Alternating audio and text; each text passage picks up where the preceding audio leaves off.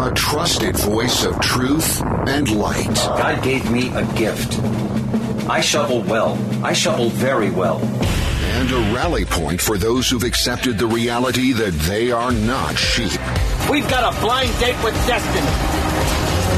And it looks like she's ordered the lobster. This is the Brian Hyde Show. Well, hello there and welcome to the show. We've got a brand new week ahead of us. We have many wonderful things to discuss and some great sponsors to thank as well. Let me do that right off the bat.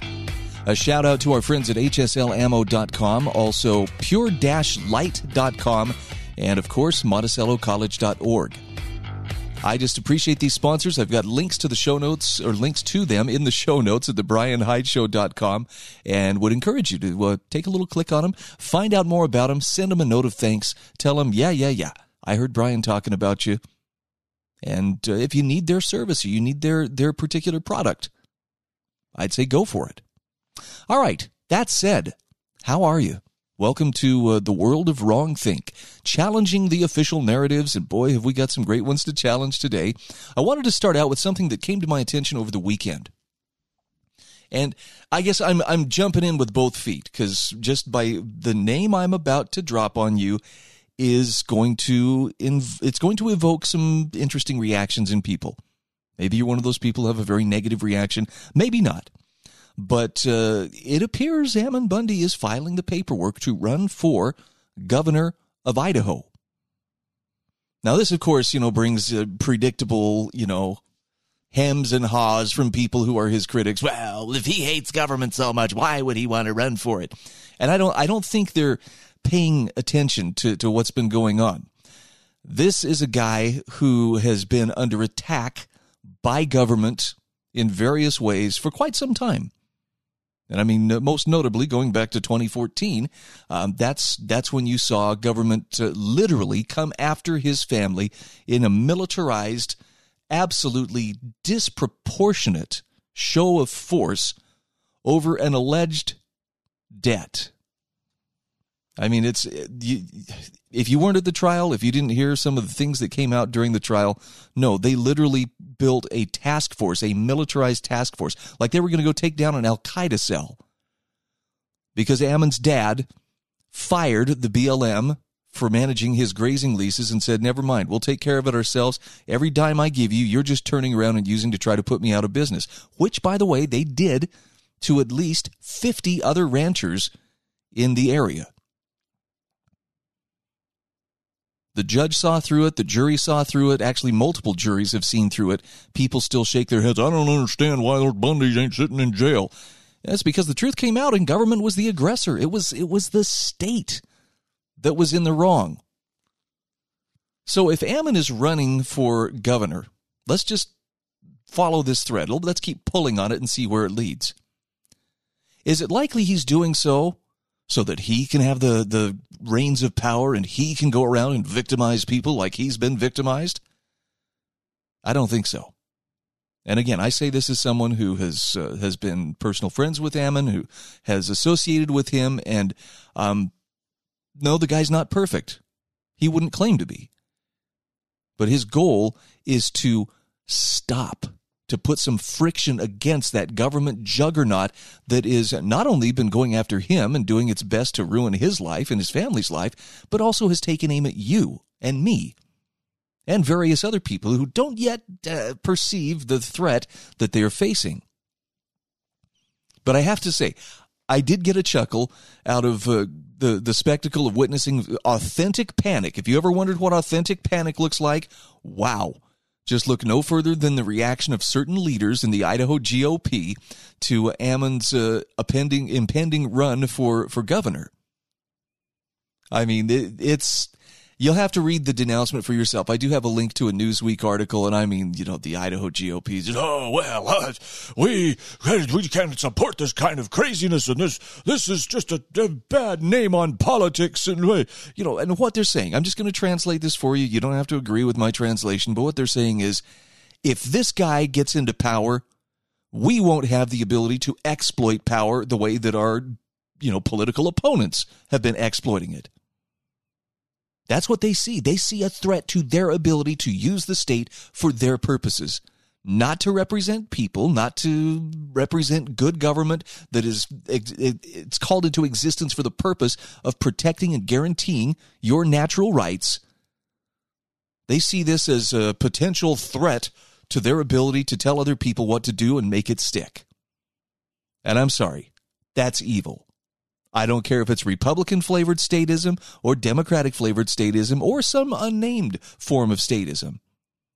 If it's all about forcing people to do what you know is best for them or what is politically expedient for you or what punishes those who would disagree with you, I'm sorry, you're wrong.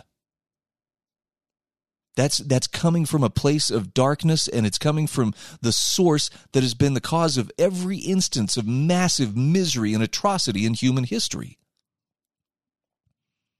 So I would encourage you. Yeah, I don't care if Newsweek gets the clicks. Click on the article and read the reaction of members of some of the members of Idaho's GOP to Ammon Bundy's upcoming run for governor. Oh, they want to excommunicate him so badly from the political process. And you know, if I sound like a fanboy, sorry. I guess I'm going to sound like a fanboy. The reason they're so frightened is because he does represent a very significant threat to their ability to utilize power over other people. Now, again, if you think that, well, that's a good thing, though, we should have power over others. I'm sorry to say this, but you're part of the problem. And you should really recheck and rethink your premise of what exactly is the purpose of government. By the way, I loved Ammon's response. He sent out a text response through his People's Rights Organization, and it was humorous. I mean, he at least looked at it with a sense of humor and says, "Look, guys, they're trying to make a big deal out of why he's not even a registered Republican, and he can't even run for office. He's not legal to run for office in this state." Oh, they're very concerned that every jot and every tittle will be observed, every I is dotted, every T is crossed. Guys, it's a matter of filling out a piece of paper. That's it. And Ammon very, I think, correctly noted, guys, I didn't need your support and wasn't counting on your support in the first place. Now, he can correct me if I'm wrong on this, but again, knowing Ammon personally, knowing the character of this guy, I think he'd probably be more alarmed if GOP leaders in the state of Idaho strongly agreed with him, rallied around him, if they considered him one of them, because he's clearly not one of them. He's someone who actually understands at a very personal level that very few people have ever understood. You know, people who haven't sat in jail for 2 years on trumped-up charges, only to have the government turn around and dismiss those charges with prejudice because it was clear that its case was falling apart like a soup sandwich, and it was clear that it was government actors who were in the wrong, who were trying to provoke violent confrontation, and they very nearly succeeded. I mean, I understand. If you don't want to agree, that's fine. You may think, well, Brian, you're as bad as Ammon. And, if you tell me that, I'm actually going to take it as a compliment. But then again, I do have this small advantage of actually knowing the guy personally. I was there at Bundy Ranch, was not there for the standoff, but I was there for something far more important that took place that morning at Bundy Ranch. And I can tell you whatever misgivings I have had over, the handling of Bunkerville or even the Malheur Wildlife Refuge occupation, I really believe the guy's coming from a pure place. And people who have taken the time to dig in and ascertain the facts can pretty clearly see this. But most importantly, people have got to understand, what is the state? What is government for? And when we make the argument against, being embraced by that smothering grasp of political government, there's an awful lot of people, and I mean good people, who will argue against, hey, you don't want to do that. Well, that's just anarchy. That is just craziness, and everybody will be running around doing whatever they want. And so when we come back, the other side of the break, I'm going to share with you an article from Kent McManigal. And I think this is actually one of the better illustrations of why the state needs to be minimized in our lives. Now, look, for the record, like Ammon, I believe there is such a thing as good government, but it's very limited in its scope, and it's very carefully constructed, and the upper limits of its power are clearly defined, because the only reason legitimate civil government exists is to keep you free, to protect your God-given rights. Unfortunately, there are a lot of folks who want to carve out exceptions. Well, we want to find ways to put government to work for the people, which they mean their people, their interests, at the expense of other people. I'm sorry, but I'm diving in with both feet. We're going dark places today. Hang on, it's going to get bumpy.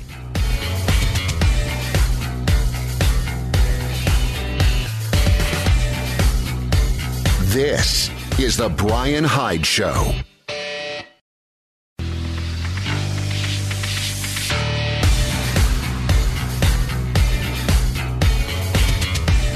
This is the Brian Hyde Show. All right, welcome back to the show. I presume I probably scared off a good portion of my audience with that first segment.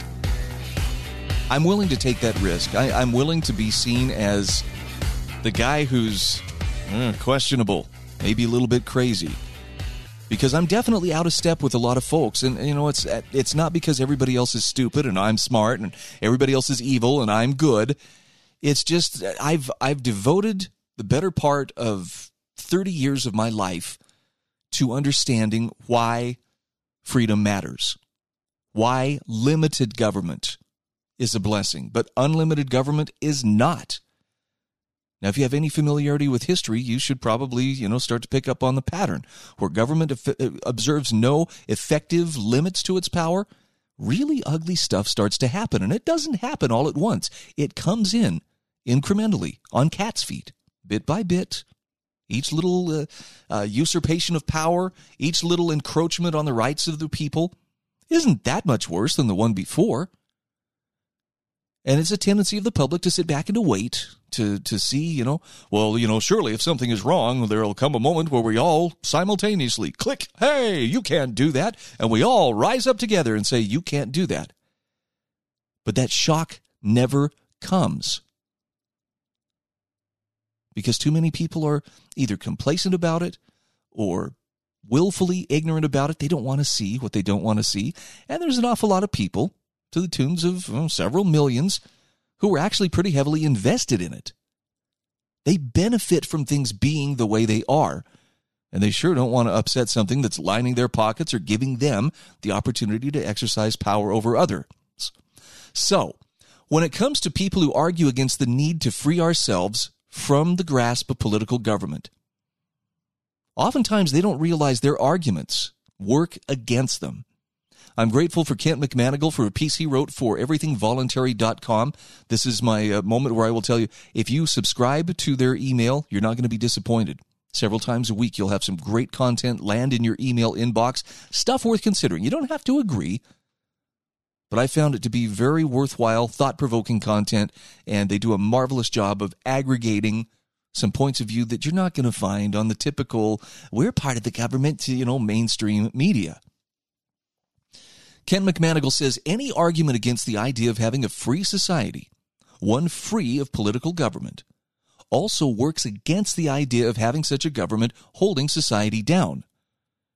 And he says the only reason anyone still tries to make this argument is because crimes are called by different names when they're committed by government employees instead of by the self-employed. And when you pretend or when you maintain that criminal acts aren't criminal, well, you can justify just about anything. Theft is called taxation, asset forfeiture, or eminent domain. Kidnapping becomes arrest or sequestering. Slavery is called conscription. Mass murder becomes war, while murder on a smaller scale becomes capital punishment, collateral damage, or department policy. Propaganda becomes known as schooling, patriotism, or a government press release. And torture becomes enhanced interrogation. Now, he says the biggest lie of all is when the warlords occupying your land are called the government to hide what they are and to make them sound legitimate.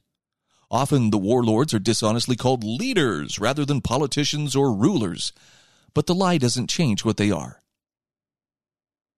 His point here is you wouldn't put up with being treated by self-employed criminals the way that politicians treat you. The only reason you turn a blind eye to those who violate you now is because they twist the language to favor themselves. Most people, he says, generally believe government is necessary or even good because they've endured 13 or more years of brainwashing in government-controlled schools. Getting them when they're young and gullible works wonders. But he says if you won't live peacefully among others without government looking over your shoulder, well, you aren't really a better person just because it exists. In fact, you could, if you're smart, get a government job so you can get away with acts you want to commit from a cover of legitimacy. If you can call the theft you commit taxation and pretend it's in the victim's interest, you'll probably never face justice. Yet the act remains the same, taking property that doesn't belong to you from the rightful owner who would rather not lose it under threat of violence. Kent McManigal notes, as has been said, anarchy is no guarantee that bad people won't violate the natural rights of others. But government guarantees they will, and will probably get away with it too. Their offenses will be ignored or excused because it's all legal. He says if humans were angels, no political government would be necessary. But because they aren't angels, political government is a terrible idea. Now, I suspect he probably takes a little bit harder stance than I do. Because I don't maintain that, it's all bad and it all needs to go away. I believe there is a proper role for government. But I also believe that that proper role means solving problems at the lowest possible level. But too many people, myself included at points in my life, were conditioned to see the state as kind of a hybrid God/parent that's there to take care of us and to do for us what we cannot do for ourselves. And all I'm asking you to consider is, could such a concept be taken to extremes? Could it be taken to the point where government doesn't view you as, a living, breathing individual with inalienable, meaning untransferable, inviolable rights that are yours by virtue of the fact that you are a person? And instead, it turns you into a commodity. Maybe one step above a cattle with a tag in its ear, and the need to be herded and prodded and sent this direction and that direction and told what to do and how to do it. Okay, I'm going to put a couple cards on the table. These are going to make some people uncomfortable. But if you want to understand where I'm coming from, and I assume you're listening, so maybe you'll at least humor me on this. You don't have to agree. But for the record, what we see playing out before us is not purely a political battle. Unfortunately, things get caught up in politics. Everything politics touches tends to become a power struggle of some sort. It turns into a tug-of-war. But what we're really seeing is different aspects of a battle that has been continuing and been going on since long before any of us ever existed. And you can phrase this a couple of different ways. It's the battle between good and evil. It's the battle between light and darkness. I prefer to think it's the battle between choice and coercion. And for those of you who are of a more religious background, I don't know, maybe you recognize, maybe you remember, there was a war in heaven fought over the concept of, will man be free? Will you be free to choose for yourself? Or is it better that you be forced and coerced in everything that you do so that everything is perfectly safe, everything is covered, there is no risk? Now, unfortunately, there's also no growth that goes along with that approach. But that's the dynamic that's driving all the little conflicts you see around us, and the big ones too. They are part of that eternal war between coercion and choice. Some prefer the term agency, but it's your autonomy, your ability to act rather than just simply be an object that's acted upon. And the names and faces change over time throughout human history. The tactics may change from time to time, but the dynamic that drives this battle is exactly the same now as it was throughout the halls of eternity. Will you be free or not? And there's nuance. I'm not trying to make it sound as black and white as, well, there's my way or there's the highway. I wouldn't be that presumptuous. But when you start to look at this in the context of maybe there's something more at work here than just simply, political parties wrangling for a bit of power, at least to me, it seems to make a whole lot more sense. And it's one of the reasons why I maintain there's a very, very powerful spiritual dynamic to this battle. Choose carefully which side you wish to embrace. This is the Brian Hyde Show.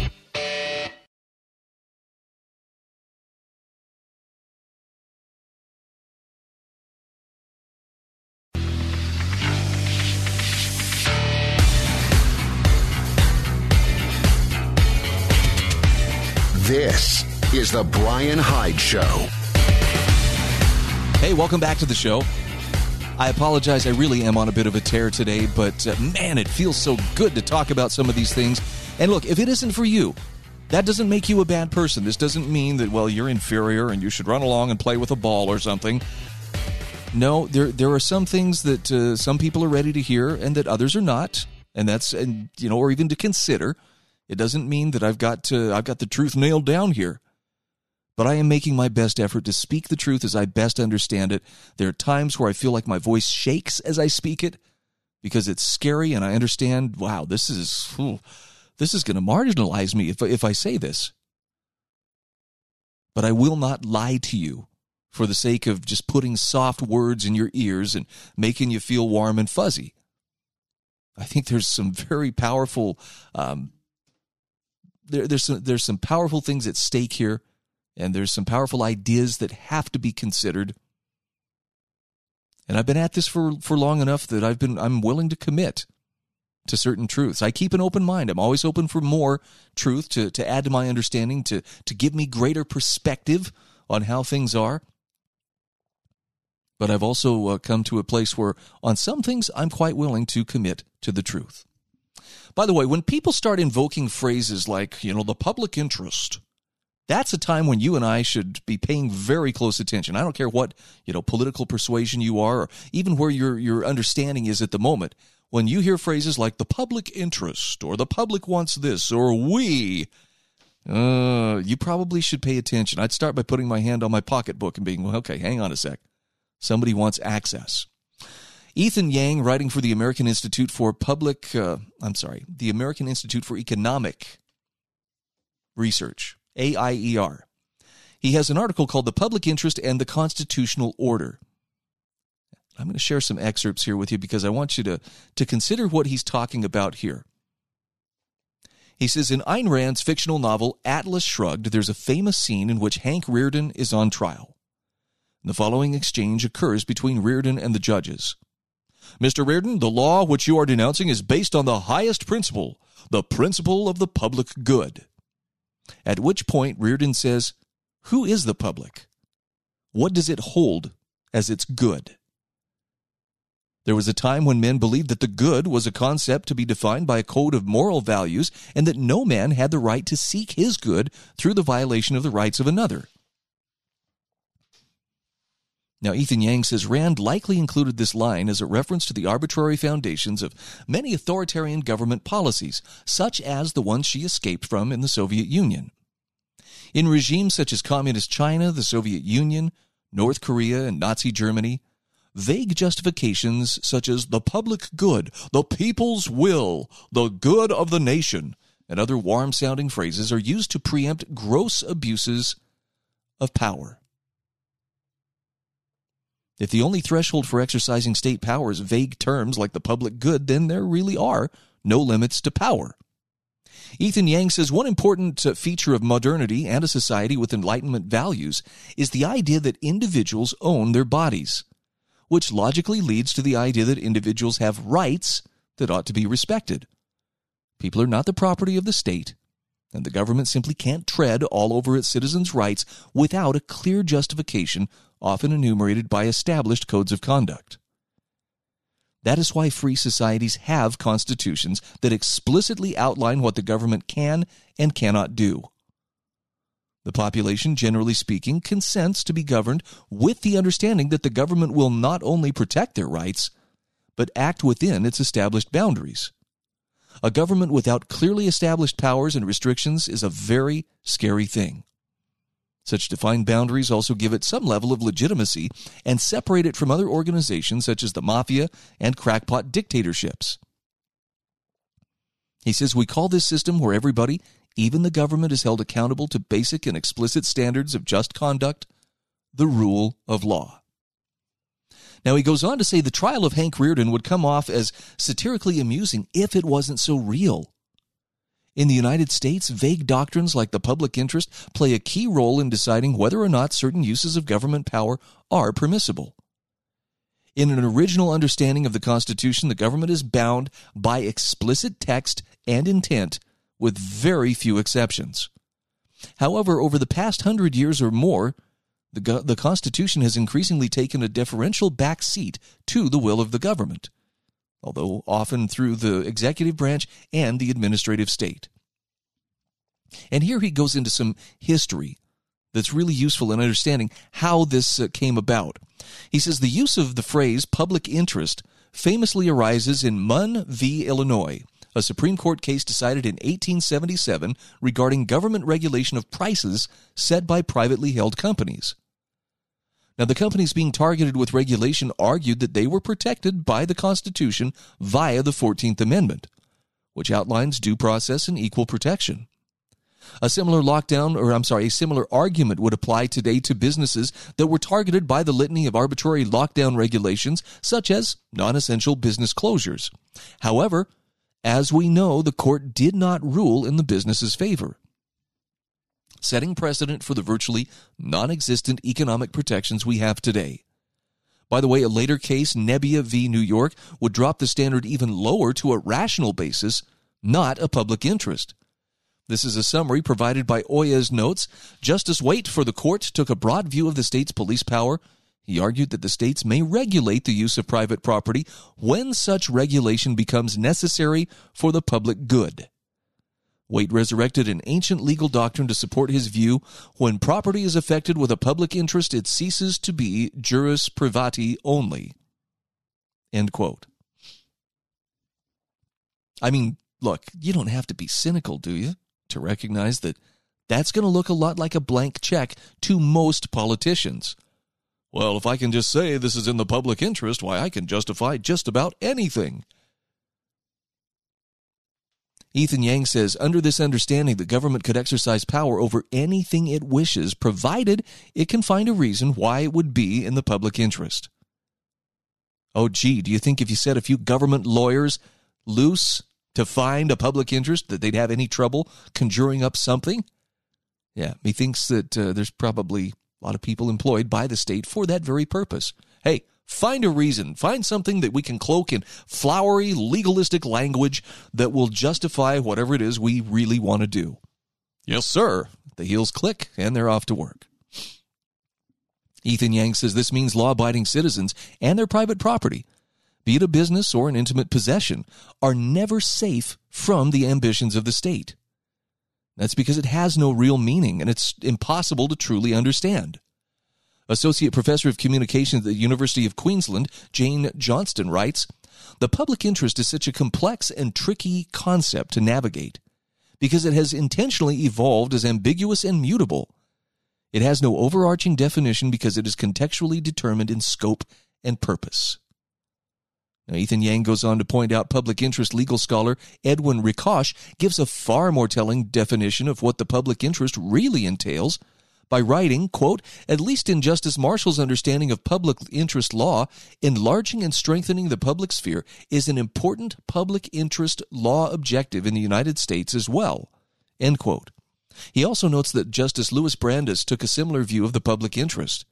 In fact, before being appointed to the Supreme Court by Woodrow Wilson, Professor Peter Dreyer explains that Brandeis, quote, served as one of President Wilson's key economic advisors, persuading the president to create the Federal Reserve System and the Federal Trade Commission, and to push for the Clayton Antitrust Act and the 16th Amendment, ratified in 1913, which allowed Congress to levy an income tax. End quote. So this brings us to the administrative state, which has since exploded in power and scale in recent decades, but is most commonly associated with the ambitions of Wilson, who viewed constitutional limits on power with disdain. In his eyes and in the eyes of many who believe they represent the public interest, government power and expertise are the solutions to society's ills. Ethan Yang goes on to say this idea has certainly been represented by the jurisprudence of progressive judges and the attitudes of progressive intellectuals, who, much like Wilson, view the public interest much like they view the Constitution. That is, it ought to be malleable and change with the times, but in practice simply change to the behest of those in power. Law professor David Upman explains this when he notes, times change, rights change, whether by addition, subtraction, or otherwise. The job of the progressive jurist is to facilitate and, if necessary, initiate this redefinition. How could that be anything but a blank check with mischief written on the subject line? I mean, it's human nature, right? It's human nature to do what's in your best interest or what benefits you the most. For people in power, yeah, this is it. Let's just invoke the public interest and we can do whatever we want, regardless of the wise limitations on our power that were set in place by individuals, let's just say with a lot more foresight than our current politicians possess.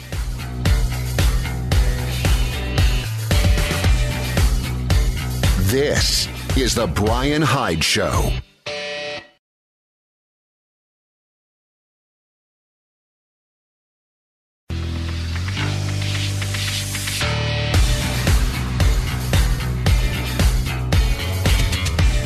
This is The Brian Hyde Show. All right, we are back. I'm sharing an article here from Ethan Yang from the American Institute for Economic Research, Public Interest and the Constitutional Order. I know for some people, when you invoke words like Constitution, their eyes glaze over. Oh, you're one of those, John Bircher or whatever.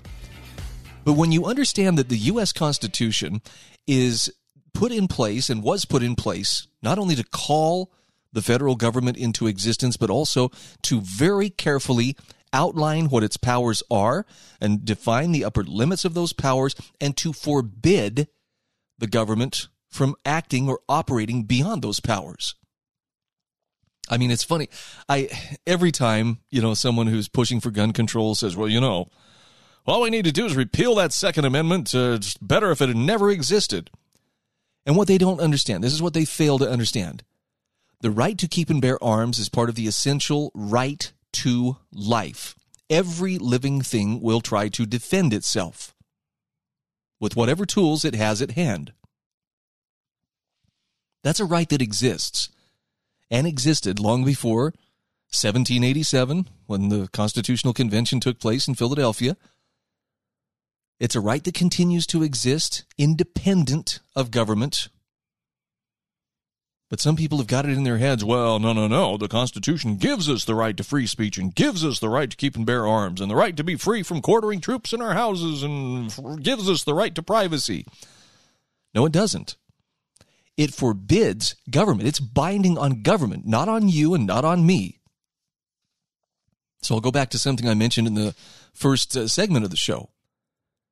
Your rights depend on you understanding what they are, claiming, using, and defending them. You can do it peacefully, but it's going to make waves because there are people who want to control you, and there are people who want to, put you under their boot or put a saddle on you and ride around whipping you with a riding crop. If you know what your rights are, all you have to do is withhold your consent. And that's frustrating, at least to the people who want to be in power. Back to Ethan Yang's article, The Public Interest and the Constitutional Order. In his book, Justice Neil Gorish offers a stinging critique of the progressive view of constitutional rights by citing the infamous Supreme Court case Korematsu v. United States, where the internment of Japanese Americans during World War II was found to be constitutional.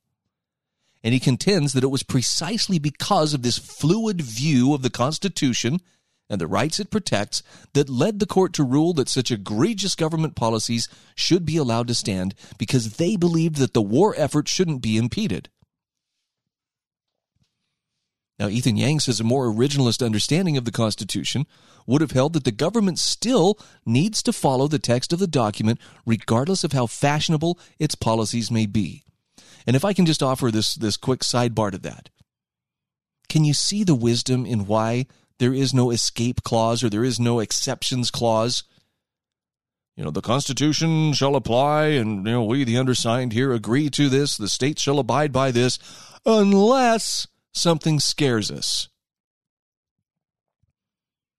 Because if they put that kind of an exception in there, there would be endless opportunities for scary things to be held up and justified as, this is why we have to violate it.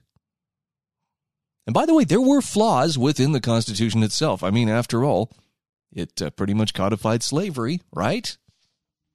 Well, how can we get around this? For the census, we'll count them as 3/5 of a person. And, the Fugitive Slave Act, that was constitutional. So, yeah, in some places, in some ways, it should be changeable, which there was an Article 5 amendment process given whereby, states could amend the Constitution as necessary.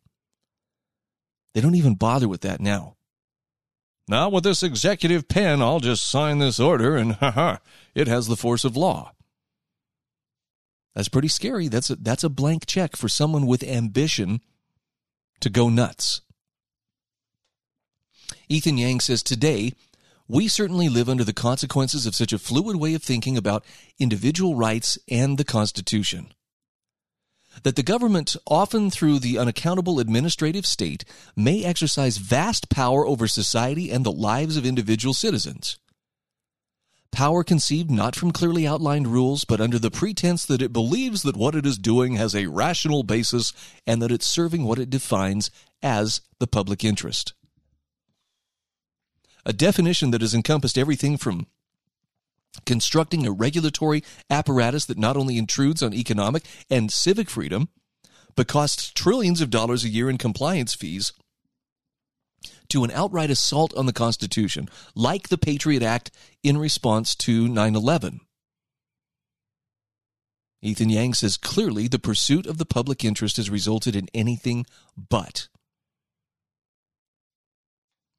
So the key takeaways here, he says, the public interest and other phrases like it have far too much importance in the functions of our government.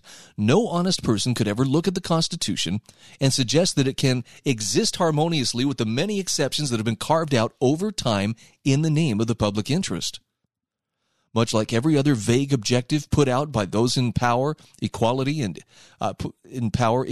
equity being two of their vogue phrases, by the way, its doctrine of application is fundamentally opposed to the idea of limited government and individual liberty. The principle of self-ownership and basic inalienable rights cannot exist in a world where the exercise of power is not governed by explicit restrictions, but by nebulous doctrines such as the public interest.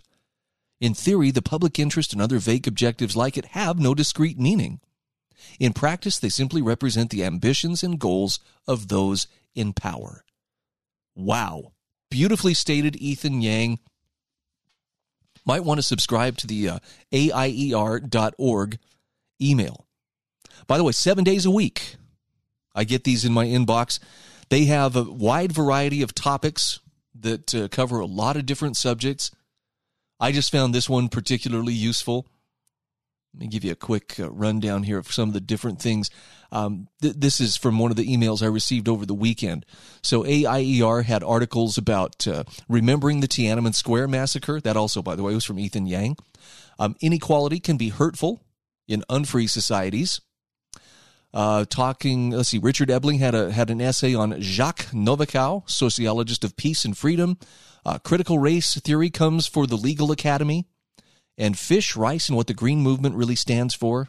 I mean, this is just a tiny sampling, but they have a lot of different articles that cover a lot of different topics. If you're a person who wants to just have a better vantage point from which to understand things that are going on without getting bogged down in, the bumper sticker slogans, red state, blue state, all that back and forth, I strongly recommend it. Now, a couple things also that came up over the weekend. I don't know if you heard, President Trump made a speech, and it sounds like he's still angling to be a player in the 2022 elections, possibly in 2024. I don't know. I'm not of the mindset that hey, this particular politician is going to be the one to save us. But a lot of people still fall under that spell. And this is all I'm going to ask you to consider. I don't want to bash on Trump. I don't want to sit here and bash on Biden. And hopefully you notice I really don't spend a lot of time talking about the personalities involved. There's a reason for that. I don't spend time talking about the personalities because the personalities and the issues are usually pretty transitory. Okay, you get some long-timers. I mean, Joe Biden's been, 50 years or close to it, serving in public office.